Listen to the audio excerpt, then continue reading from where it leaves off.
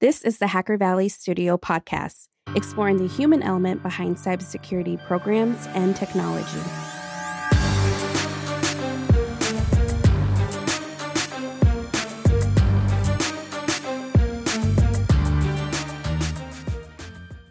We all know from experience that compliance can suck. But what if compliance didn't have to suck? Well, there's a better way. Our friends at BiteCheck developed the first ever managed service for SOC 2. Leverage the BiteCheck platform to complete your SOC 2 examination faster without the headache. The BiteCheck team works as an extension of your team and bring a combined 30 plus years of experience to help your team prepare evidence, draft SOC 2 report sections, and provide all the necessary information and artifacts to your auditors. Reach out to the BiteCheck team today to learn more at BiteCheck.com and tell them Hacker Valley Studio sent you. What's going on, everyone, and welcome back to the Hacker Valley Studio podcast. All of our listeners know that we love speaking to authors, leaders, and mentors. Well, our guest this episode is a mix of all three. Our guest is Chris Castaldo. Chris is the Chief Information Security Officer at Crossbeam and also author of the new title, Startup Secure. Chris Cochran and I have both had the opportunity to work with Chris, and we know how far his expertise runs. It was great catching up with Chris this episode, and let's jump right into it.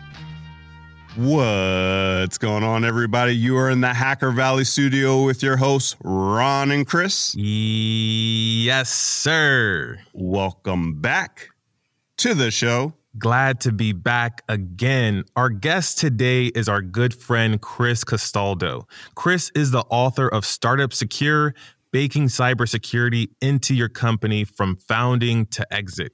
Chris has also served as a Chief Information Security Officer several times over and is currently at Crossbeam. And Chris is also the visiting fellow at the National Security Institute. Chris, this episode is a long time coming. I feel like it's perfect timing, though, with the new book. And most importantly, welcome to the show. Awesome. Thank you both. I'm so happy we finally made this happen. So excited, Chris. We've known each other for many years at this point, and we've definitely helped each other in so many ways. I think you've helped me more than I've helped you, but for the folks that don't know who you are just yet, would love to hear a little bit about your background and what you're doing today. Yeah, to start at the beginning, I got into security from what people would consider the sexy side of things, red teaming, pen testing. That's where I got my start and worked my way through a lot of different organizations, startups, in the government, and eventually found my passion for leading and being a people manager and helping others succeed in cybersecurity, whatever it is they want to do.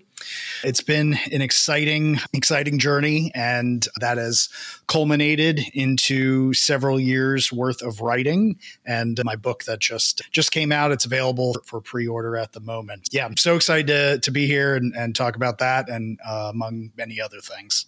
Yeah, so let's talk about your book for a moment. What is it about, and why did you choose that particular subject to write on? Because it's such a huge endeavor to put something together that you're going to share with the world. So why did that pull you in to write about?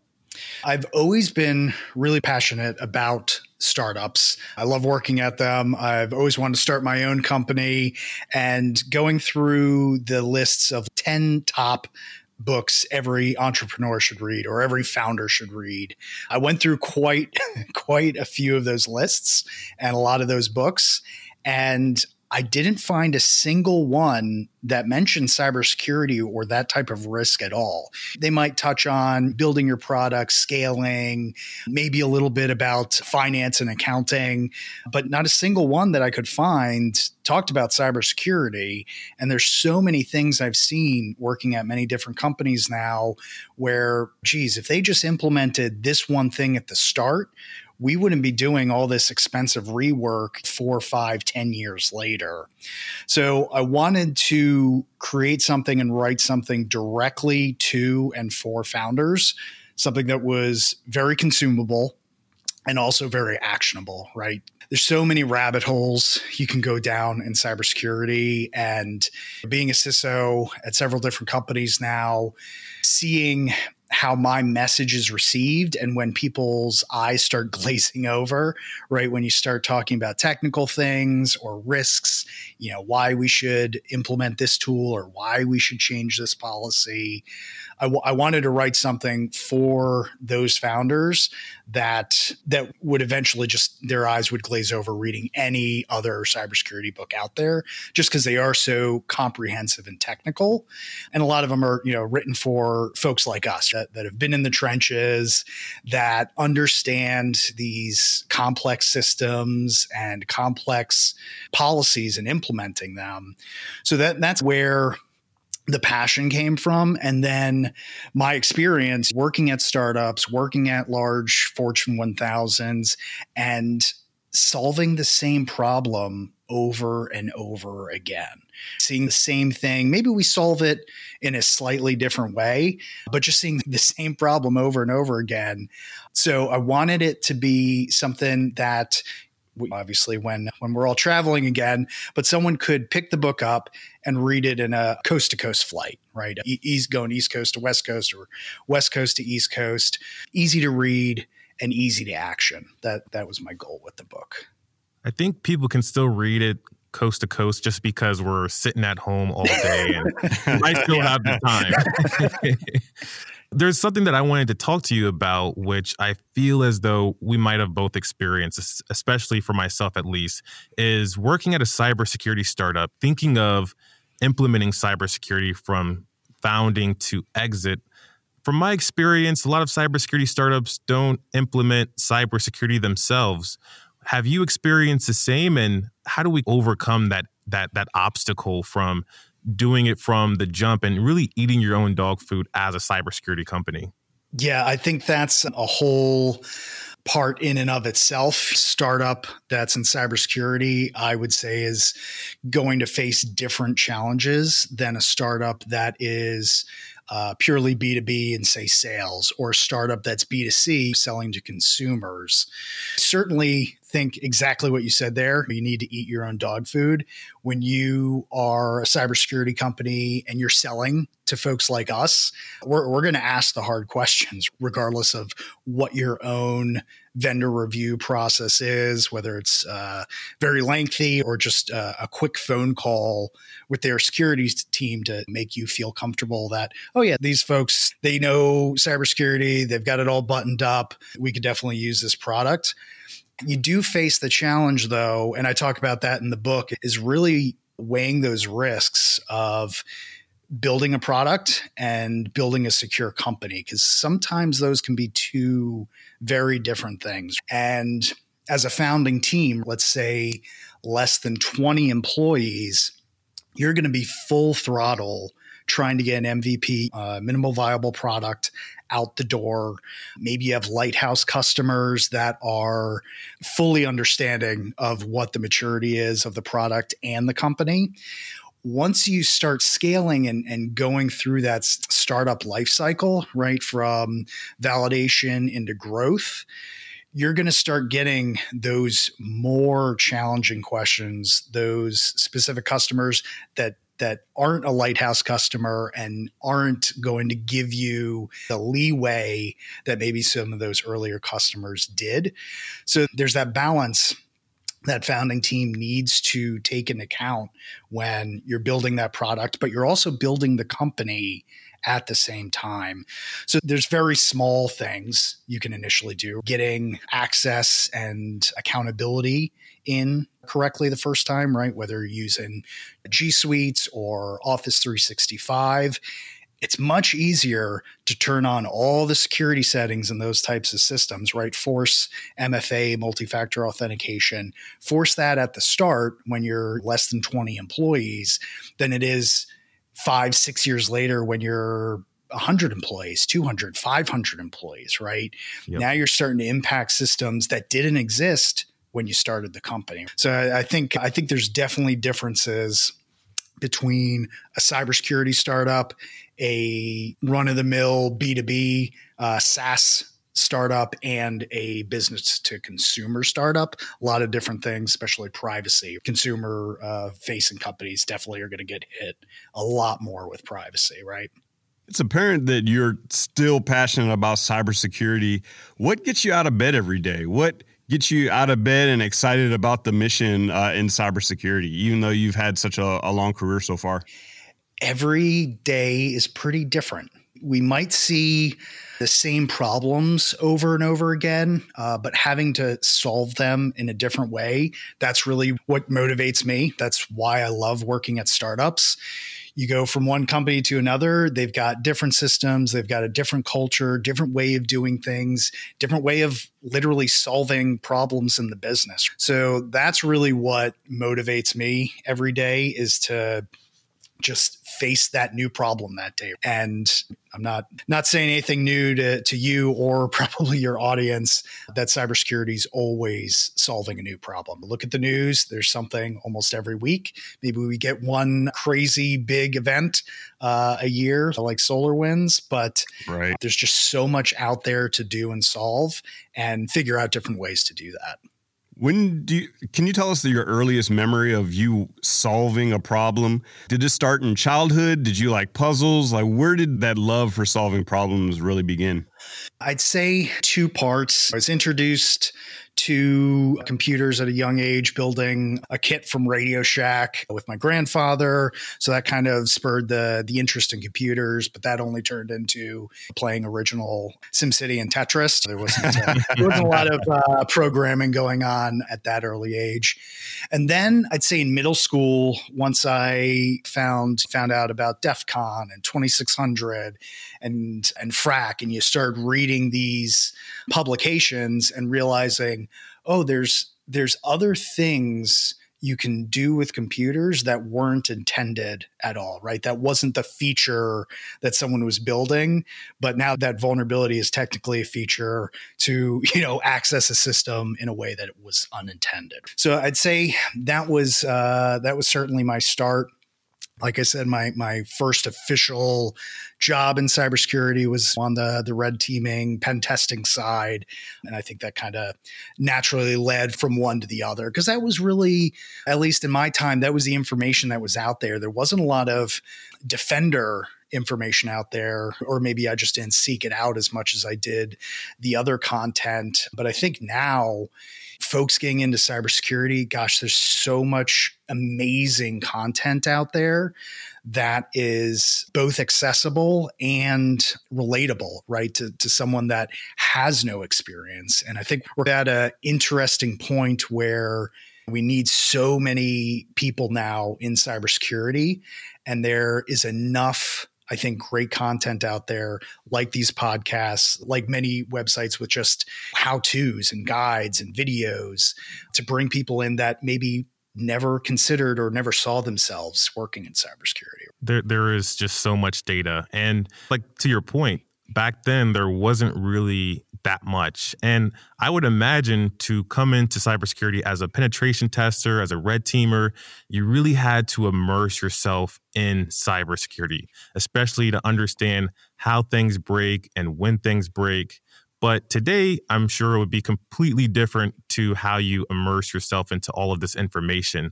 What was your strategy back then? And if you were to do it over again, what would be your strategy to immerse yourself and learn about pen testing and red teaming these days?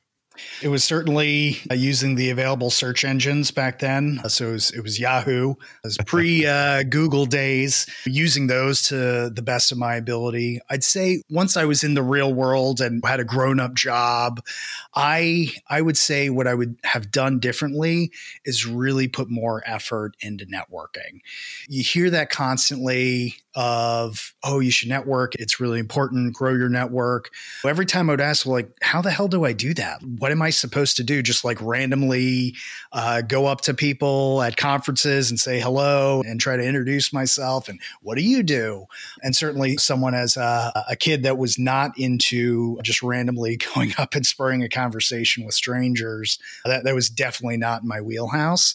I think there's more ability to do that now with all the professional social media platforms out. There's now obviously remote conferences that you can go to, but really looking for those opportunities to meet other people in the industry. And it could be other engineers, it could be other leaders doing things. Now that we've got LinkedIn, I 100% would have been on LinkedIn trying to connect with either my peers or maybe CISOs that I'd like to work for one day. That's something I feel like I'd be in a much different spot if I'd put more effort into figuring out, like, how do I network? How do I meet more people?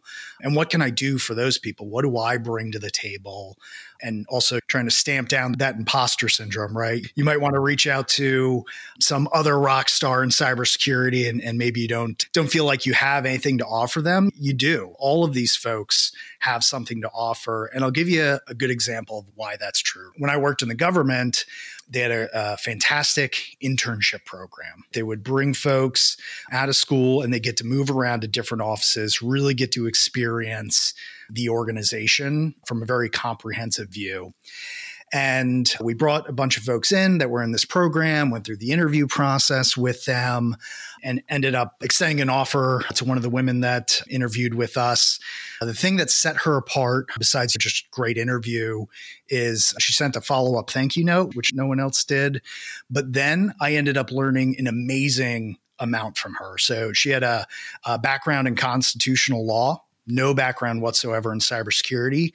So I had to tailor my message to make her a valuable part of the team. How do I get this person up to speed, kind of skip all this foundational knowledge and help them be a participating member of the team? So that challenged me in a lot of different ways. And I think if the shoes were on the other feet, like, if it was me, I feel like, geez, I wouldn't be valuable to this team at all. I have no background in cybersecurity. So I think folks should really look for those opportunities to stretch completely outside of their comfort zone. Again, the networking and I think getting outside of your comfort zone, those would be two things I would have wished I would have done a little more of earlier on in my career. Absolutely. And to your point, LinkedIn is a great platform for that. Me and Chris were constantly on LinkedIn, reaching out to potential guests, people we want to learn from, even yourself. And there's a lot of focus groups. We're part of a group called Security Tinkerers, which really has a lot of great information for people like yourself that are chief information security officers. When you were immersing yourself into this new title, this new realm of cybersecurity, what's something that you found surprising when switching roles into managing and being a CISO? Boy, there were a lot of things. So obviously my first role was completely out of my comfort zone. I was an engineer for many years. I was very comfortable where I was. I knew my job very well. Not that it was easy, but you get to a point once you're in a role, we're in cruise control. You're maybe not learning as much as you did at the beginning. There were things like budgeting, employee reviews, knowing the difference between CapEx and OpEx, right? Like very basic business things that as an engineer, you're not paying attention to any of that stuff because you don't have to. That's not your responsibility. So there were so many things in my first role that were just completely eye-opening and exciting. Again, going back to your question of what motivates you, right? It's learning new things and new skills that I don't already have. So that was a fun challenge, right? It was going out on my own, learning these things. I didn't go to school to get an MBA. I went for cybersecurity. It was interesting, again, to learn it from a different perspective. And going back to what I said a moment ago is maybe I didn't feel like I was bringing a lot to the table, but when I would ask questions, let's say in our staff meeting, because of my perspective from my offensive red teaming type background, it was questions no one else was thinking of or bringing up in those conversations. And that was really difficult to do. It was a challenge because I didn't know how that would be perceived, right? Oh, this guy's asking that question. Why doesn't he already know the answer to that? And really overcoming that kind of initial instinct not to say anything and not to speak up, or feeling like you're asking a stupid question. There really isn't, right? There's maybe other people in the room thinking that and just haven't asked it, or no one's even considered it. So I'd say that was certainly a big hurdle to overcome, at least for me. And maybe other people had that experience in other roles too, engineering or management and leadership. As you step into different challenges, whether it's a bigger CISO role or writing a book, how do you attain these different skills? What is your method for learning the things that you don't know today? So the book was an amazing process. It was a lot of work. I probably don't have to tell anyone listening to the podcast. I'm sure you could imagine writing 60 to 70,000 words to fill a book that's hopefully worth reading. I hope people pick it up and find value in it. But really being stingy with your time and being purposeful with your day. I found that to be very helpful. Many years ago, before I left the government, a mentor of mine gave me a book about Stoicism, and that kind of spurred a lot of things for me, a lot of things I felt or thought or ways I viewed problems, and really put it in a concise way. And the main thing I took away from that is really being purposeful in how you spend your day, how you spend your time. We all get a finite amount of time here. So really making sure you're focusing on the right things day in, day out. And it's not easy to do. That was a 4-year journey for me to write that book, trying to be purposeful and then getting distracted. And there's other things to do, or I've got writer's block and I can't finish this, can't think of more content for this chapter on compliance or something like that. I think really focusing in on what you're doing that hour, that day, and making the most of it. Each thing you choose to do, whatever it is. Any recommendations for that book on Stoicism? One of my favorite authors, modern day Stoic, is Ryan Holiday. Yes. Yep. So it was his book, The Obstacle is the Way. Oh, great. It was my introduction that opened the floodgates, and I immediately subscribed to their little daily email, which always seems oddly topical for whatever's happening in the world or personally in my life. And it's maybe not for everyone. Some people might view it as a little fatalistic or something like that, but I found it to be very helpful and really set a purposeful course in my own career. I think the title of that book is also very relevant to us in cybersecurity, especially as defenders. If you get hit with an attack, you have to go towards the obstacle. The obstacle is the way, that is going to be your path to resolution. How do you tackle problems these days as a CISO? What are your kind of core tenets for solving those really difficult problems? How do you break them down in your mind and approach them? So in any business, it's a team, right? This isn't something you're doing in a bubble or in a vacuum by yourself.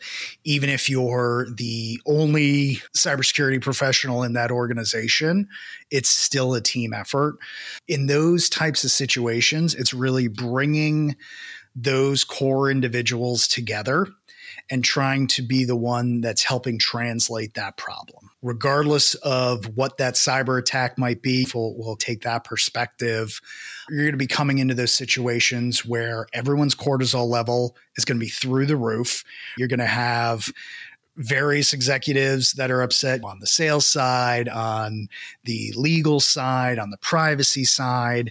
So trying to be the cool one in the room, especially if you're the one responsible for that stuff. If people look at you and see you're concerned and see that you're worried, they're immediately going to get worried, right? If the professional we've brought on board is really concerned about this thing, geez, we better pay attention. I think being the calming effect in those situations is really important.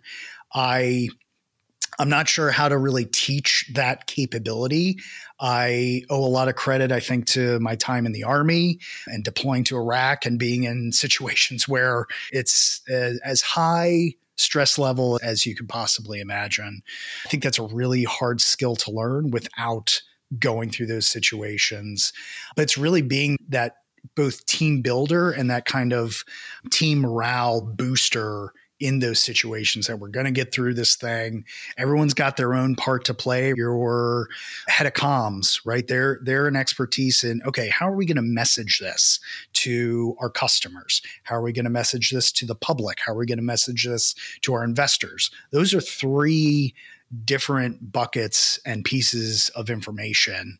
And then looking at from the legal standpoint, right? The legal team's going to be concerned about, are we in breach of any of our contracts or customers? If you're B2B, do we have customers that can now terminate without cause? So there's going to be folks that all have their own concerns. And in that situation, I view my role and our roles as cybersecurity professionals are being those ones that's bringing everyone together in that incredibly stressful time. I love the fact that you mentioned team being so critical for solving those hard problems. When I'm describing my role as working in cybersecurity, I like to think of myself as playing a game of tower defense, where I'm using many different characters to place on a field to stop defenders from getting into my tower, the middle, the crown jewels.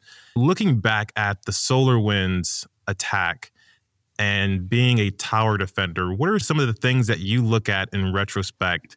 Where are some of the pieces that you would have placed differently to create a secure environment if you were on the receiving end of that attack? I can't speak to that team, and I try to really have a lot of empathy for folks going through that and the folks responding to it on their end and their customers. But there's things you can go to within your own organization, and you should always be taking in these events. Or is this something that could happen here? What's the likelihood of that? A very, very simple, casual tabletop exercise almost of, hey, we saw this event happen. Here's what we know about it. Here's how it was executed. Can that happen here? What's the likelihood? And that really goes back to our roles as managing risk for the organization. At the end of the day, that is really, when you distill our jobs down, that's what we're doing, is managing risk for the organization, because the business is always going to do what the business wants to do, right? They're going to take in all that information. They're going to decide what they want to do and what the course of action is.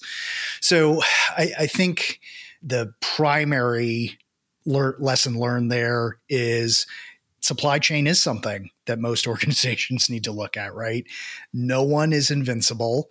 So looking at your own cybersecurity tools, even as, okay, what happens? What if this vendor gets compromised, right? What do they now have access to? What does that attacker have access to in our environment? And that's really where you start looking at residual risk and going back all the way to, okay, what's the final thing that is addressing this risk, right? We can't just, I guess you could if you want, but most people would not just remove their antivirus and EDR solution because it could be one day used as a vector for their environment. Probably not going to do that. I would not recommend doing that.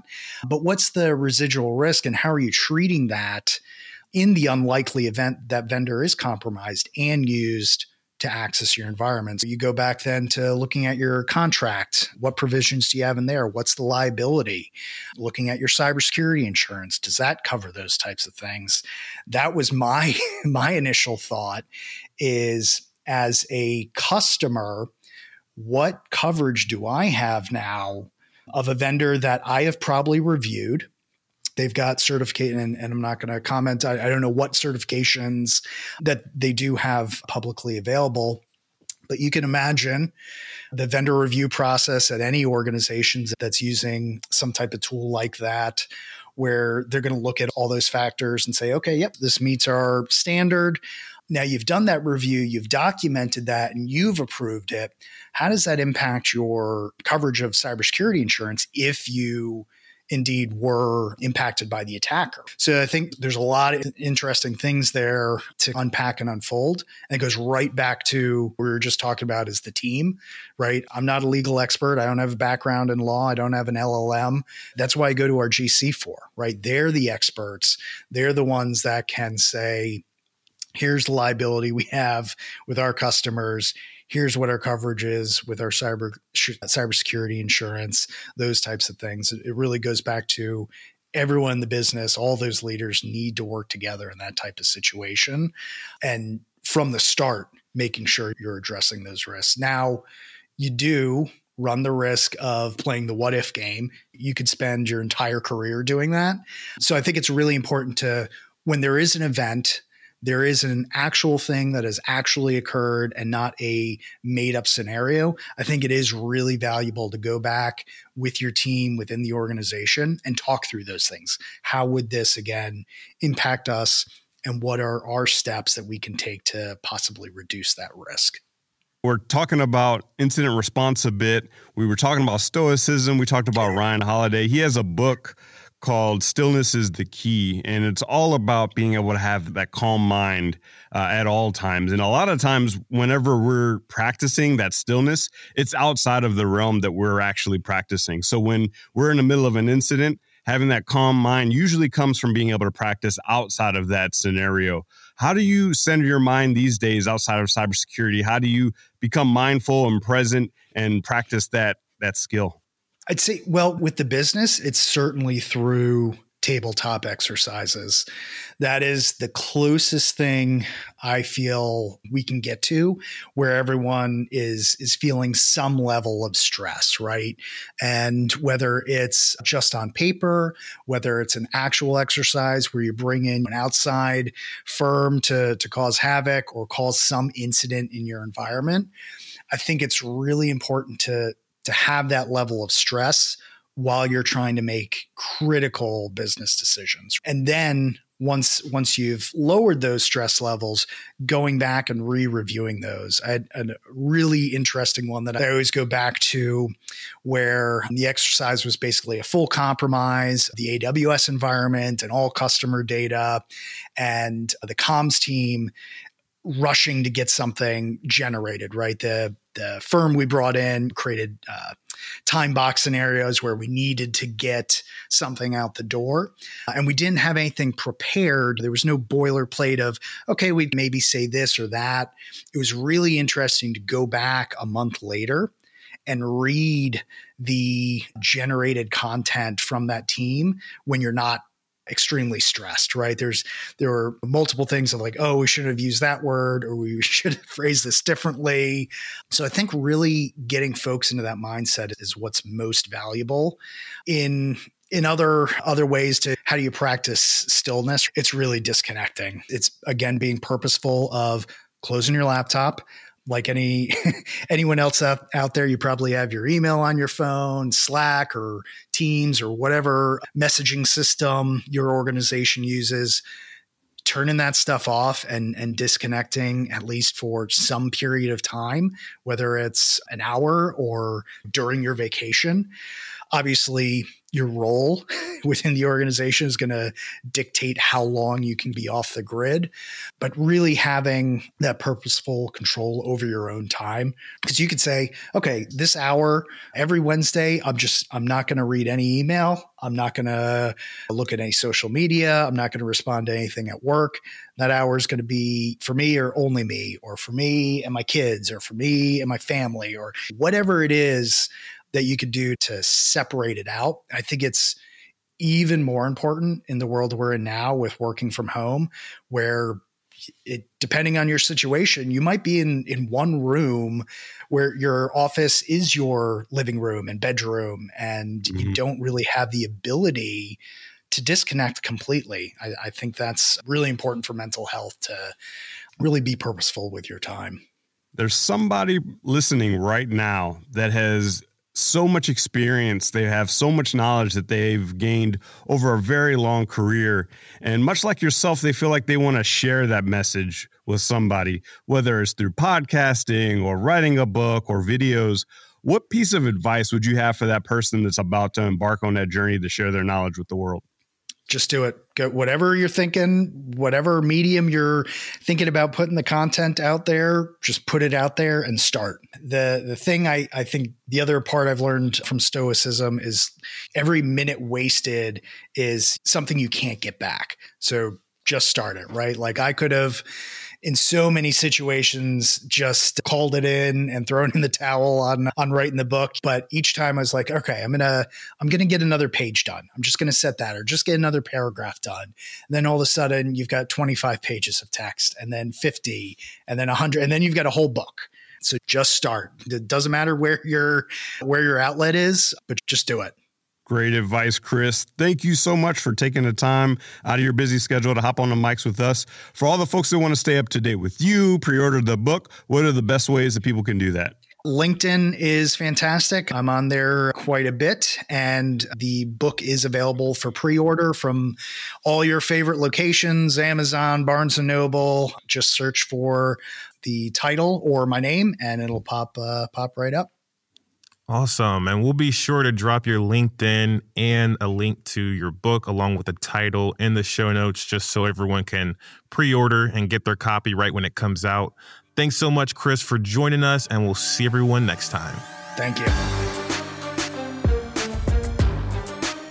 If you enjoy our content, it would mean so much to us if you shared this episode on social media, told a friend, or wrote us a review on your favorite podcast streaming platform.